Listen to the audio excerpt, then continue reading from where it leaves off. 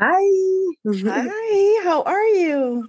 I am well. How are you? I'm well. I'm rested. Yes, that's good. I wish I could say the same. I'm not rested yet, but I'm well. Yeah, it's I've made a practice that with the transitions of the years to go into it the way that I want it to be for the rest of the year, which Yes, like calm and peaceful. and I don't know sometimes if my rested is calm.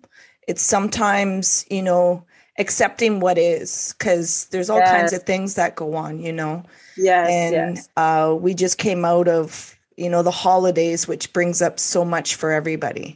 Yes, for sure. And Yes. so I just make it a practice to really support the intention that I want for the following year and understand how important transitions are and how we can lose ourselves in them. 1 second. I'm so sorry, my mom. No, it's okay. Take your time.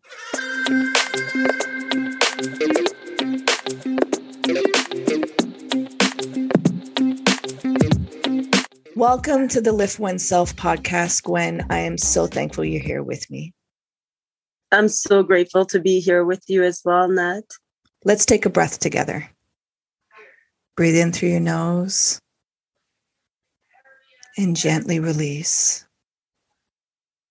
How's your heart doing? My heart is in all sorts of places right now, but it's doing well. What can you thank COVID for? Peace, just being away, spending time with myself, spending more time with my son, just being kind of forced to just be still and understand that, we can't control everything and we don't have to control everything. And that sometimes we just have to sit down, be still, and just enjoy the ride, I guess, And so I think that that's one thing that I can thank COVID for, because it forced us to pause in a world in which everyone is moving all the time. Not only did it force us to pause, but then it forced us to look at each other and understand that we're all connected, that we're really all connected. No matter who we are, no matter where we come from, no matter where we are, no matter what our social classes, our experiences in life are, our jobs, are any of that. And then it made us redefine essential and appreciate some people, some jobs that we never really considered essential, right?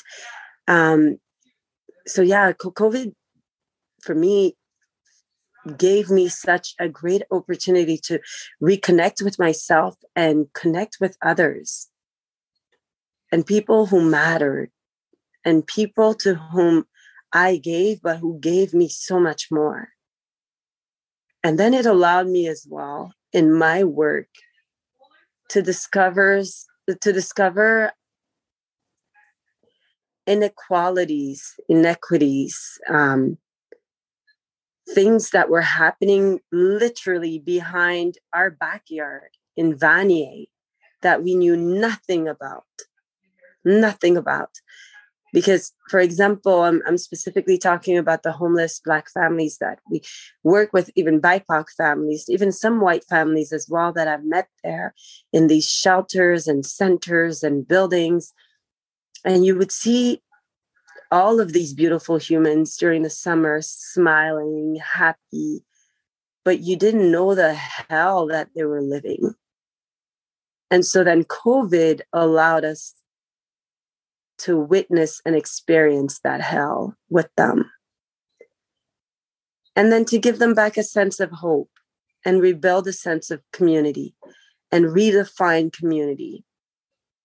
And redefine as well, what is it that we wanted to do at the foundations that I work with, whether it was Equal Chance or ACAO, which stands for the African Canadian Association of Ottawa.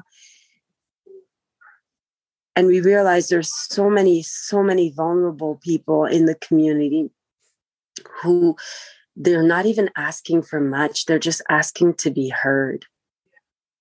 Just for people to hear them out and to know that they're not alone. So yeah, COVID gave me a lot. And I can't complain, to be honest. I miss my family, of course, traveling, interactions as we knew them before. But yeah. Mm-hmm. Yeah. Can you share with the listeners what fuels you in the work that you do with Equal Chance and ACOW, that you were saying, working with communities, being with the homeless? What fuels that? What keeps you continuing in that work? I've been in places and in times in my life where I felt like I had no one. And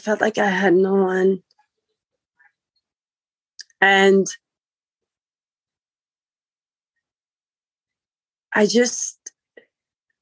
feel like we have to finish what we start with people. I don't think it's fair to enter in anyone's life, bring them hope, and then take that away from them and disappear. Because that creates traumas. You're adding on to people's traumas. And that's why, having experienced homelessness myself when my dad was murdered, having people in my family that experienced homelessness as well simultaneously, and that never really talked about it until years later. And then we realized we all faced the same thing, but everybody was ashamed and scared to talk about it. I know how hard it can be and how lonely, how alone, how ashamed you can feel. Asking for help doesn't always come easy to everybody. But then when people have the courage to ask for help, we have to have like a gentle heart to not only respond, but to try our very best to continue to support them. I started Equal Chance because of two things. The first thing was just a lack of resources for our mothers in the community. It started with that, Nat. And it started with a traumatic experience that I had at a workplace where I was told that I was the first woman in 40 years to become pregnant, and that they didn't have yet a maternity leave policy.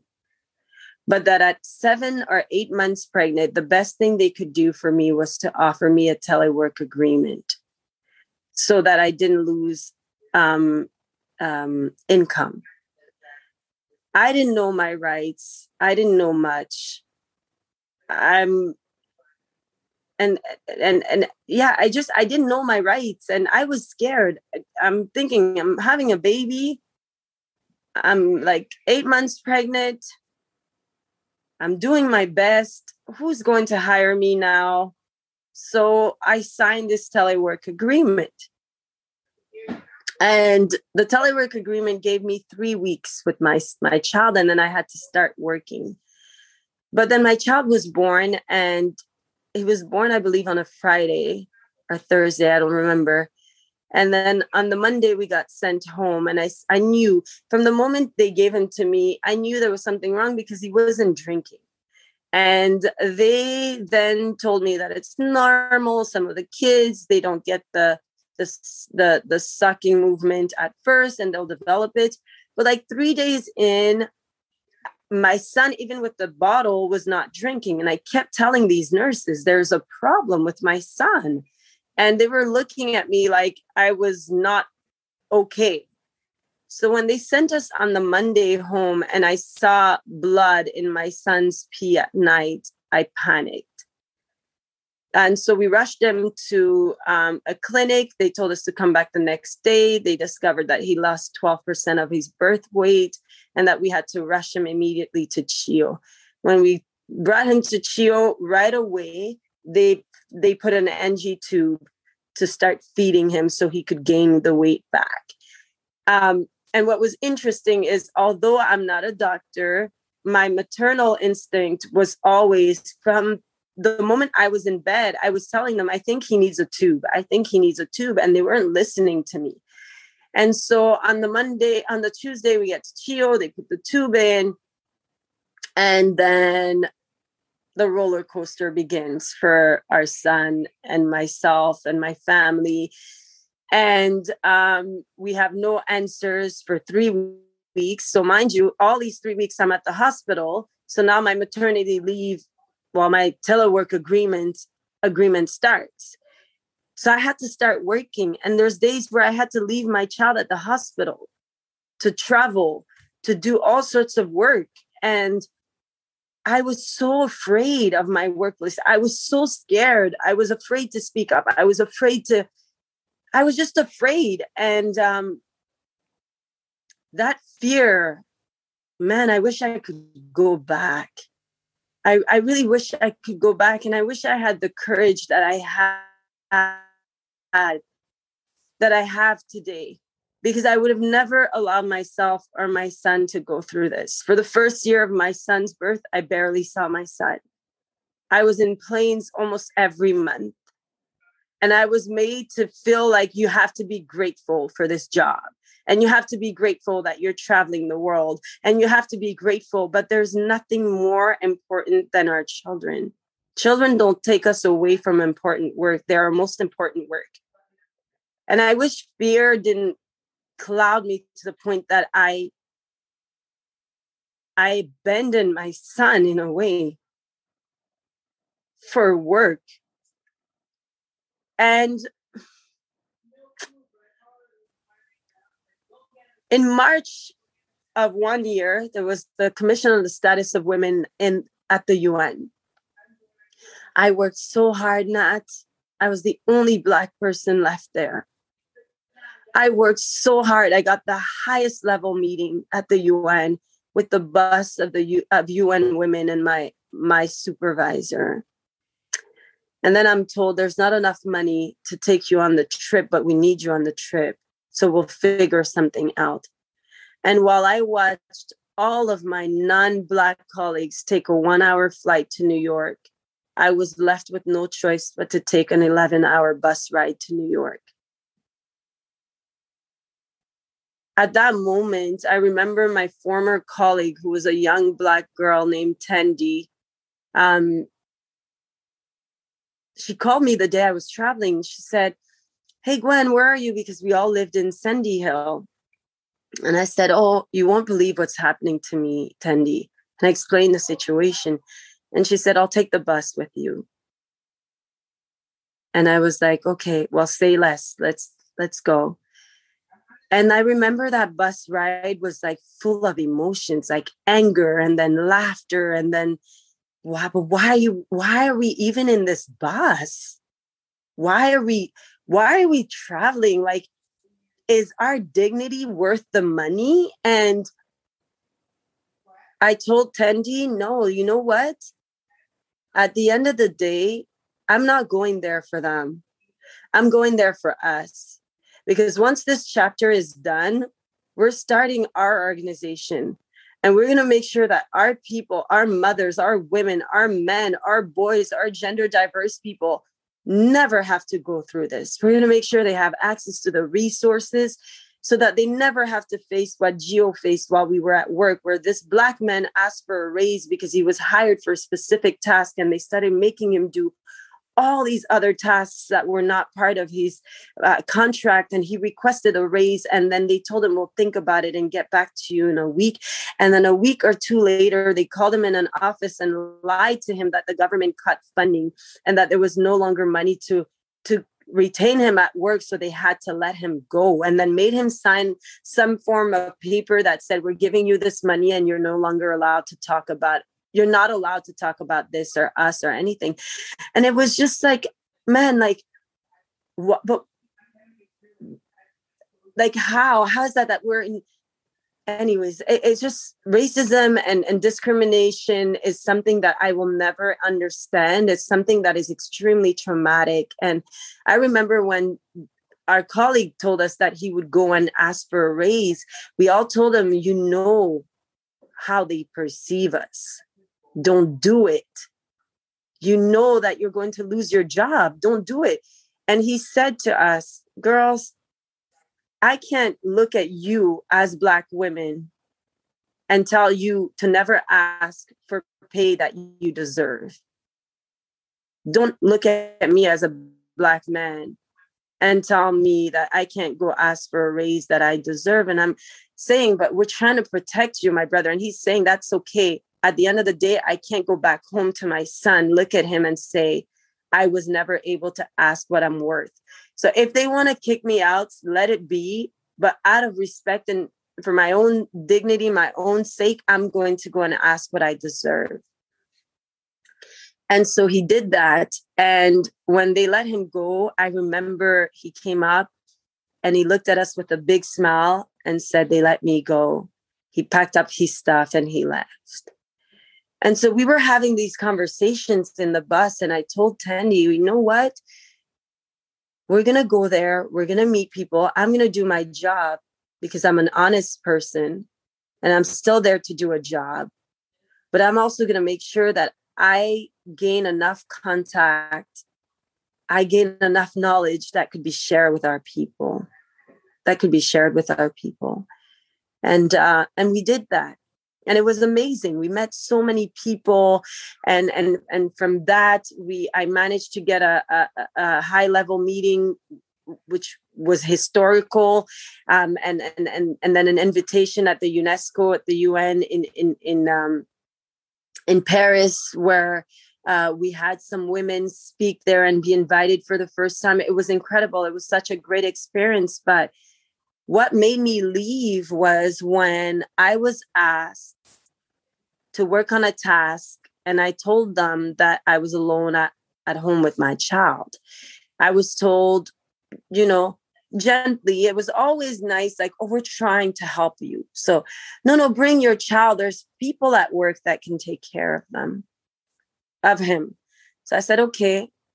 I brought him with his two because I'm feeding him every 2 hours. And one of my colleagues attacks my child and I, gets in my 11-month-old baby's face. And I remember I was on WhatsApp with my sister. She hung up and started texting, record. I was so panicked. I started recording it in voice recording on WhatsApp. This woman attacked my child, called him names that I will not repeat here, and said, keep this word sick child out of our effing workplace. Why don't you guys go back and live at CHEO? And she went on to call me a bad mother. What kind of mother takes her child to work, knowing very well that I was asked to bring my child to work. And so I followed the protocol of the workplace. I went to the first layer of complaints. You have to go to a specific person. And I did that. And the person, not knowing that I had a tape, was trying to say that that wasn't true, that she knows that colleague, and that colleague would never do that because they're the same. At this point, I realized my son and I are on our own. And I told this person, I'm going to HR. I see where you stand. And the person told me, don't go to HR. Don't worry. I'll fix this. And I'm crying. And my son is crying. And you can even hear my son in the tape cry because this woman is scaring him.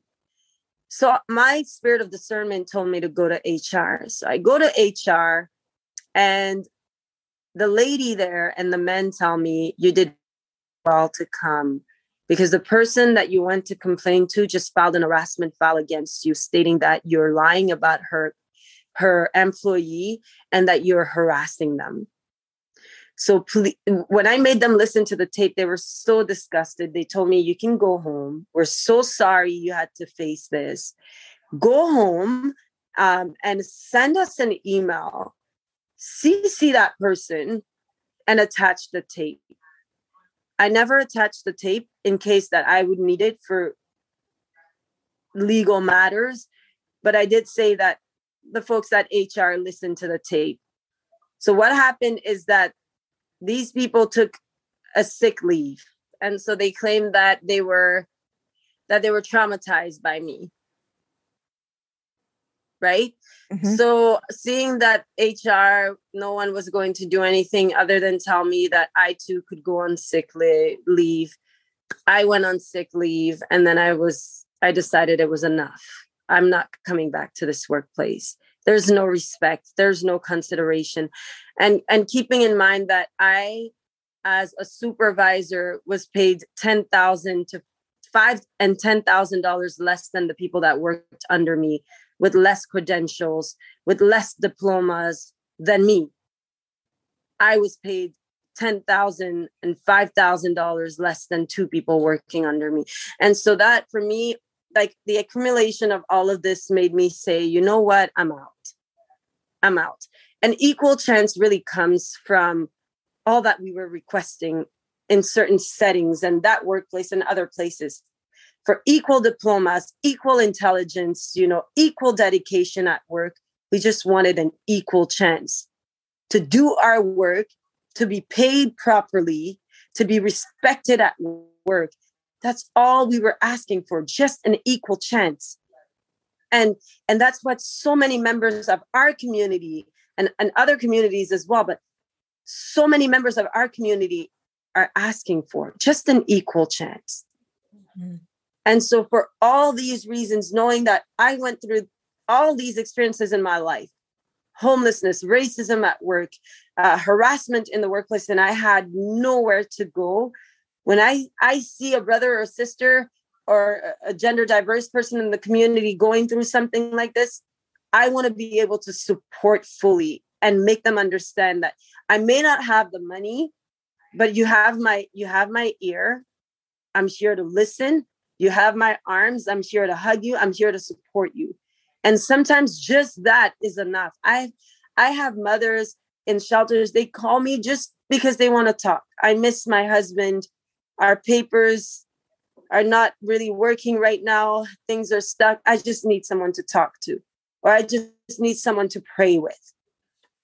Just that makes a big difference in people's lives. It doesn't take much to make a difference in someone's life. Mm-hmm, mm-hmm, mm-hmm.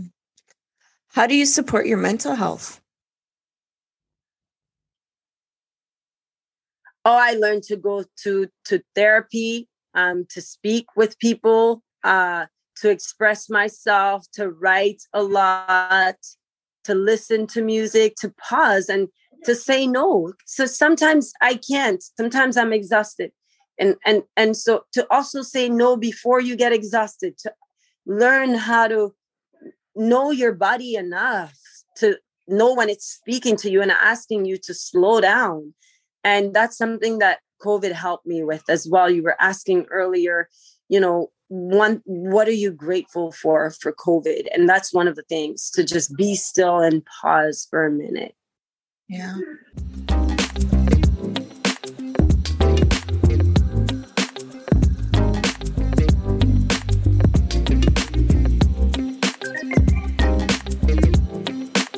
How do you support the grief in you?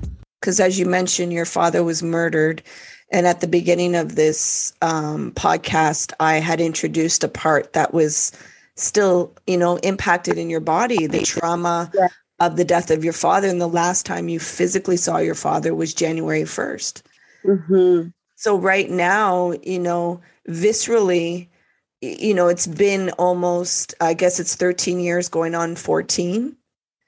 That he's transitioned, yet that trauma still stays in the body. Grief still stays in the body. Sometimes I go to bed, I close my eyes and my dad's alive, and I wake up and my dad is dead. And I have to take a minute to get myself together. I think that grief is not something you get over. You never get over it. You get through it. You grow through it. You grow with it. What made it very difficult this year is my dad had given me a ring. And I've had this ring since 2002. I forgot it at in a person's car, I think. And the person knew how much this ring meant to me and never gave it back, and lied that it was mailed in some courier. And care about the value, the financial value of it. It was more the sentimental value. I mean, like, I often touch because I used to wear it all the time. So it's like difficult for me sometimes. But I do understand that my dad's love isn't in objects, but it's in the spirit. So it's forever. But sometimes, like, even something like this and having people play with your traumas sometimes is just, it's disgusting. But for me, grief is something that you go through and you grow through, and it's not something you can get over. So for me, if I need to cry, I'll cry. I try to honor my father in everything that I do. When he left Canada, the last time I saw him was at the Trudeau airport when he waved and said bye. And before that, we had a talk at the food court at Trudeau airport with my sisters, my other siblings, my dad, my mom. And he said, you know, I'm leaving you in this country. We've been here for years. There was never any incident, no problems with the police, no problems with the law, nothing. I'm expecting all of you to remain the same and to evolve into citizens that bring worth, that contribute to the society in which you're now deciding to stay. I don't know if you're going to come back after your studies or if you guys want to stay here. But one thing I want you to understand is that you all have to be people who add value to whomever you meet in life and wherever you go. Let it be your spouse, let it be your friends, the random person you meet in the plane or on the street. You need to be able to leave them with something, some value, intellectual value, spiritual value, financial value, whatever it is. You have to add value to people's lives. And he used to always tell us beauty, physical beauty is ephemeral. Internal beauty is forever. The way you treat people says more about yourself than what you say. So try to build your own legacy. I did my part. My dad would always tell us, gee, I come from poverty.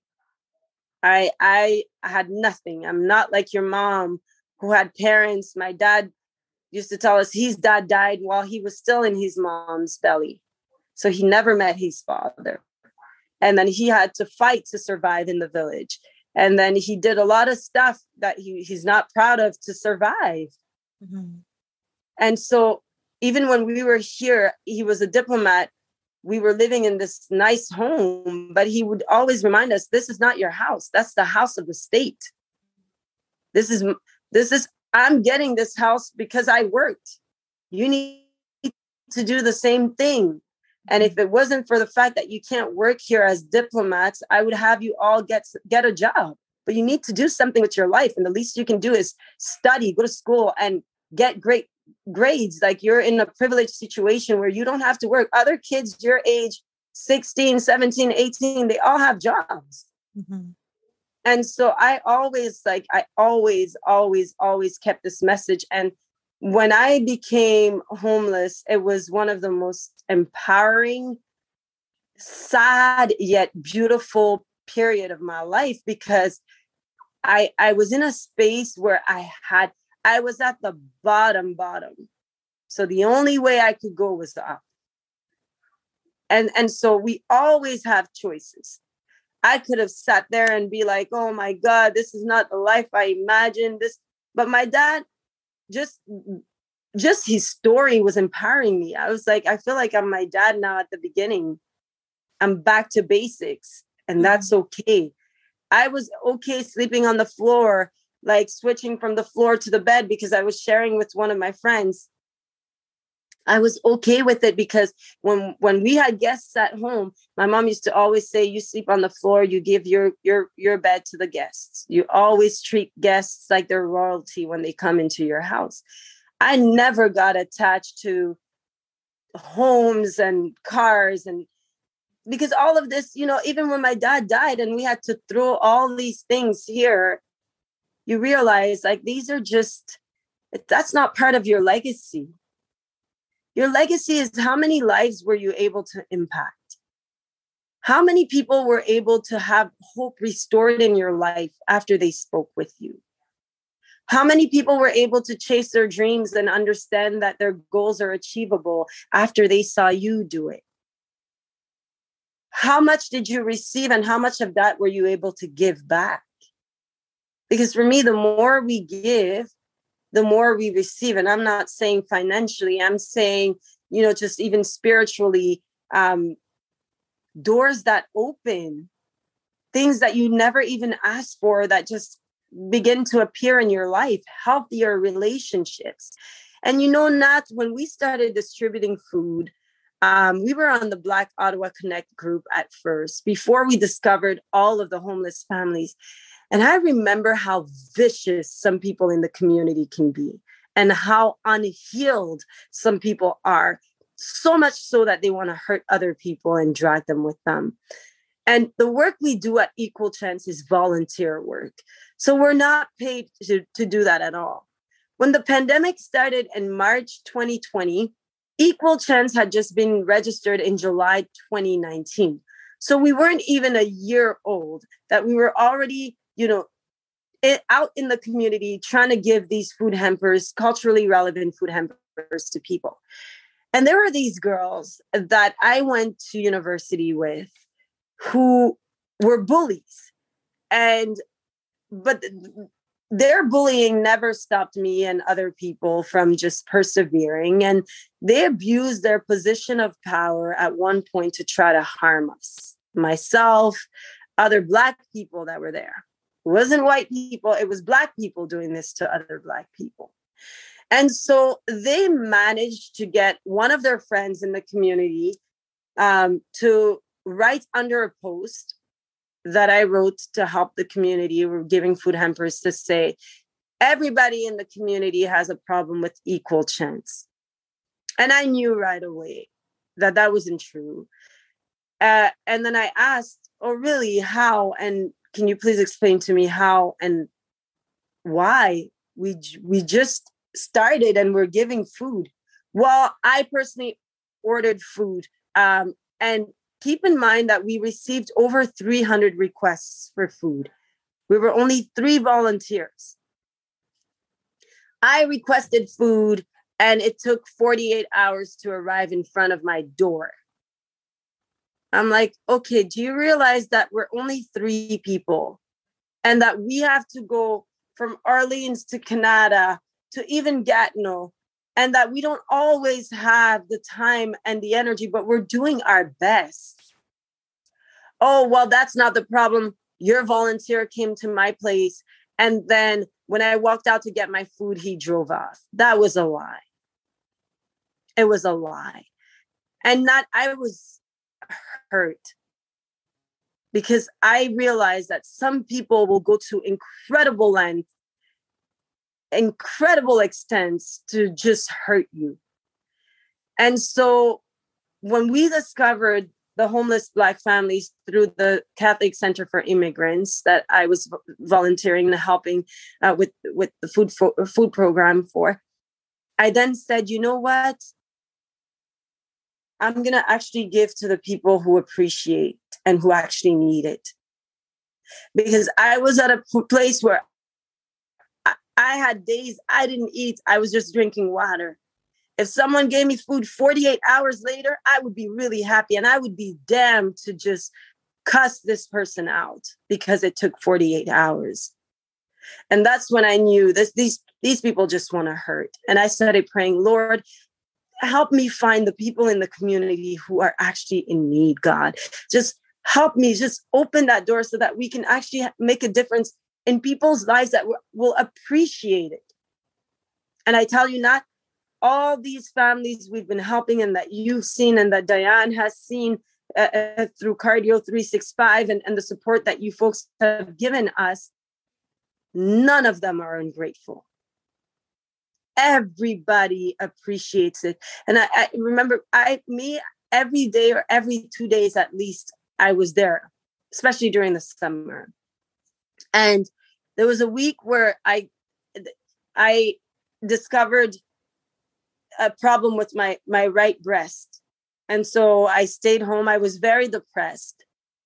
And one day I hear knocks on my door. I open, and there were 6 kids with bikes that we offered them thanks to Howard Stanley in the community and his bike club.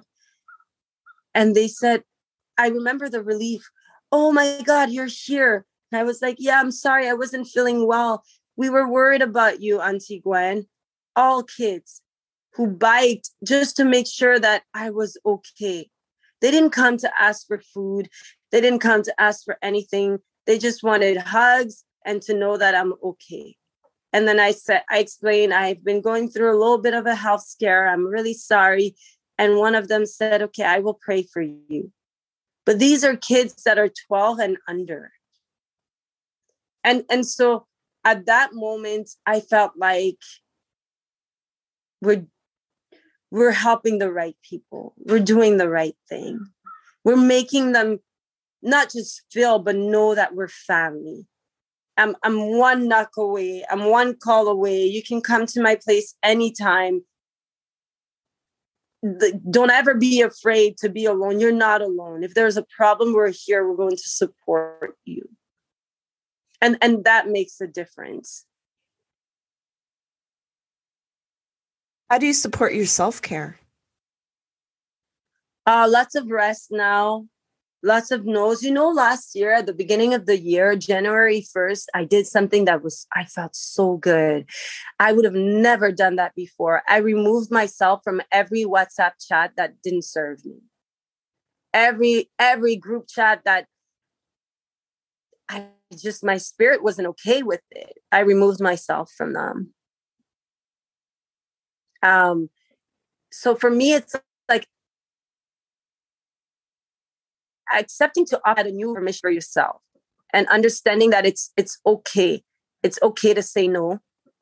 And understanding that, there's a saying that goes like this. I think it says, you don't have to set yourself on fire to keep everyone around you warm.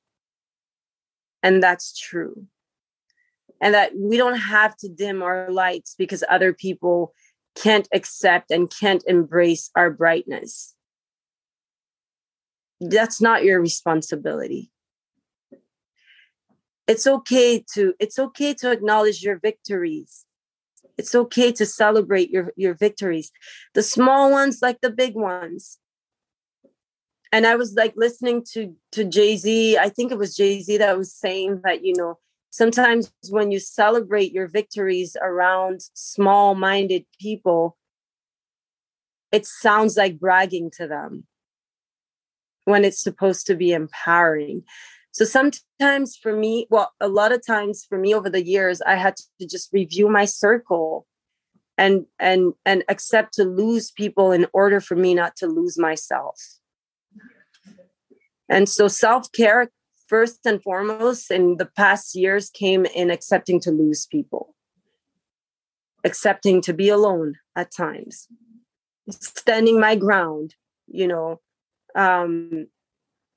prioritizing me and my peace, prioritizing sleep and exercising and eating healthier meals. And so, self-care for me is just, it's all of that I just said. Just operate at a new level of permission for yourself to really take care, sleep, eat right, eat your vegetables, drink your water, rest, do what makes you happy.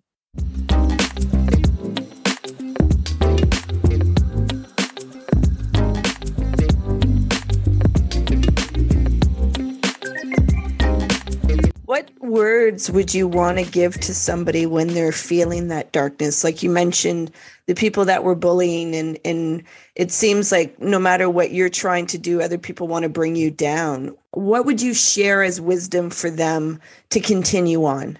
When I was 12, I was going through a lot in school. I was bullied a lot. And we were not a lot of Black kids. It was at Lycée Claudel, this private French school. I still have really mixed feelings about this school. In fact, I was told by so many teachers there that I was dumb, that I would never amount to anything, that my parents were wasting money sending me to this school. I had a principal take myself and other BIPOC students in her office to say it's usually BIPOC students that create more problems. And generally, they're the ones that can't afford fees for this school. If it was for me, I would up the school fees so that none of you could afford it, and my school would be exempt of gangsters. I remember this, and I was 14 when this lady said that to me. And I remember Jackie, one of my friends, she was very fierce. And she was like, oh, hell no, you're not going to talk to us like that, because the money that my mom pays to your school has no color. And it's the money that pays your salary. So you have no business talking to us like that. We would complain about other kids making monkey noises when we were outside. And, it's now that I'm an adult that I realized, whoa, what these kids were putting us through was not okay. It was not okay. Like us playing in the backyard and having people do monkey noises or try to pull our hair and push us to our limits. And then us reacting after weeks and weeks and weeks of complaining and going to the principals and going to teachers to say, we're going through this, and they're ignoring us. One day, my friend Rebecca took matters in her hands and decided to fight back and hit back. But then we were told that we were the savages.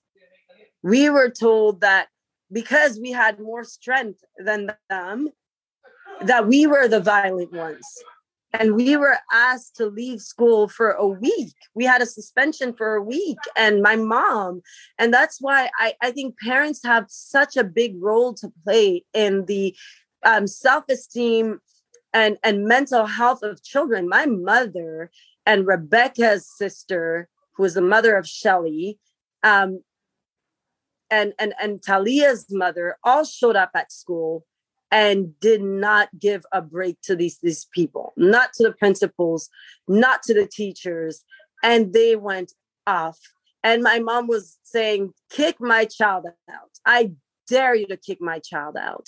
And we ended up staying in school. But then as I was growing, I told my parents, because I was in the school from age 9 to 16. Or 17.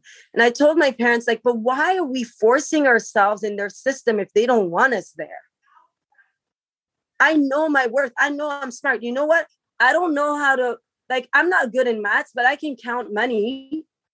That's all I'll need later on. That's not my field. I'm not good in science, but I'm good in literature. I'm good in Spanish. I'm good in languages. I'm good in social stuff. I know where I'm going. I don't want to stay in this school. So when I was 17, I switched schools. I went to De La Salle, and that was the best thing I could do for me.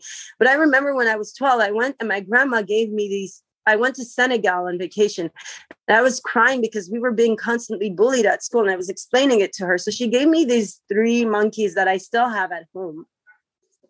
And one had their hand on the eyes, one on the ears, and one on the mouth. And she was saying, you don't hear nothing, you don't see nothing, you don't say nothing. These people are not on your level, so they're trying to drag you down.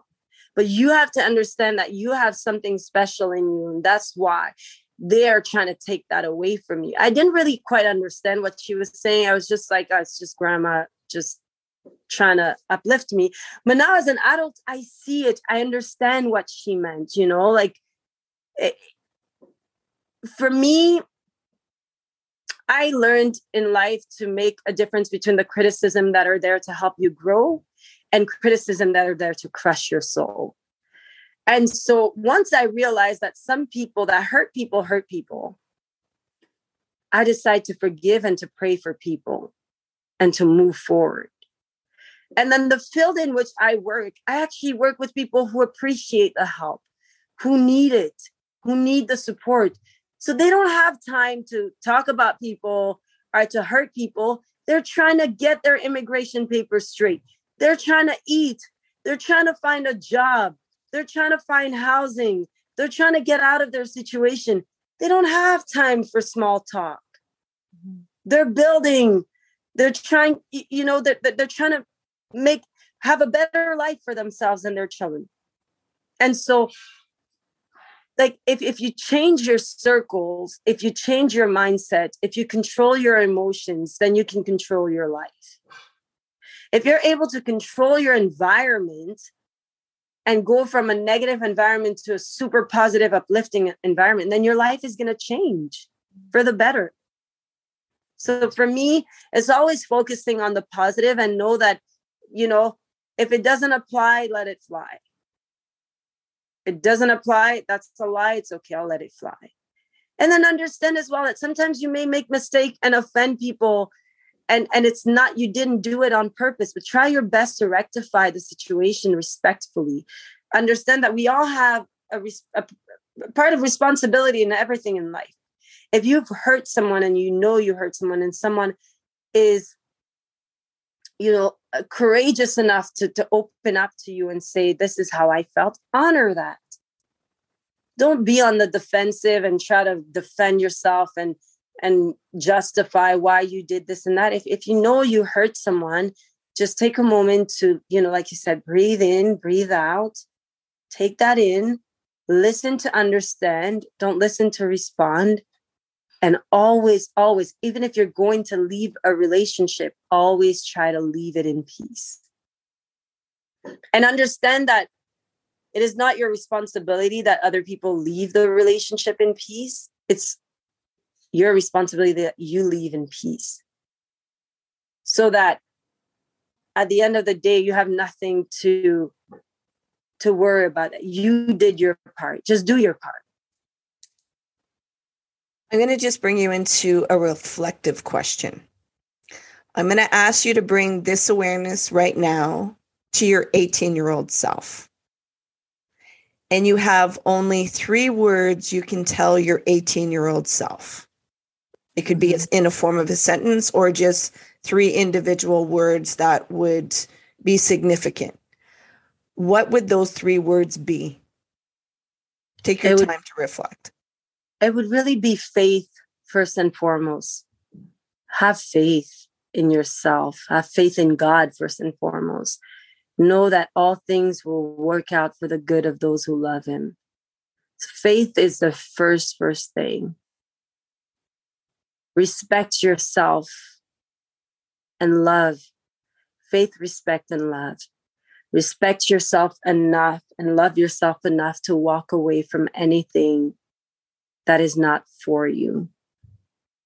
And know that once you do that, greater doors, better opportunities, better people are coming.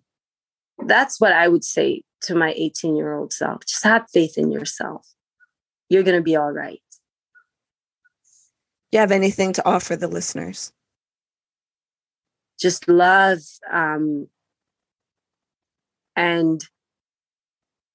prayer that, this year you put yourself first, that this year you're easy on yourself, even with your goals. Just be easy on yourself.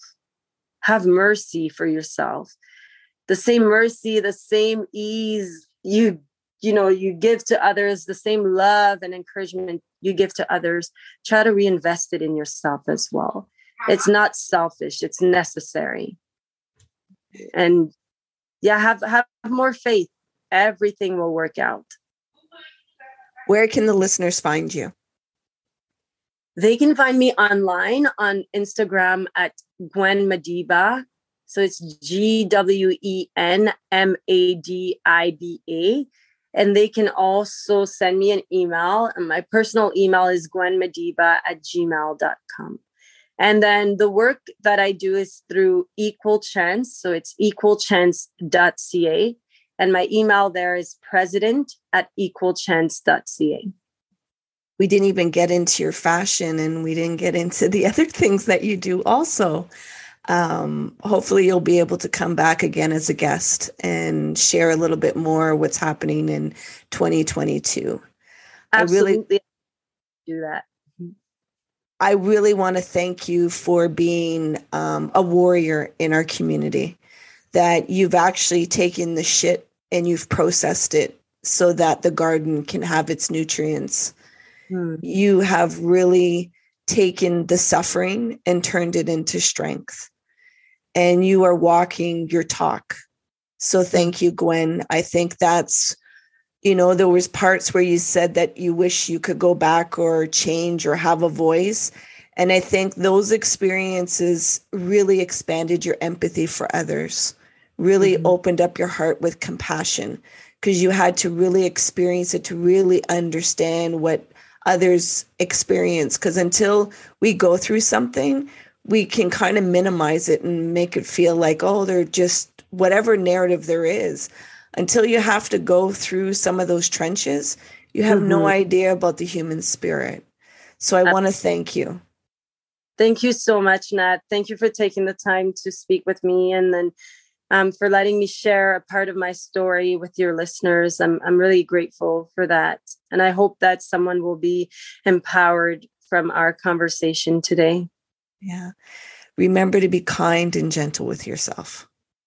I will. Thanks for the reminder, Nat.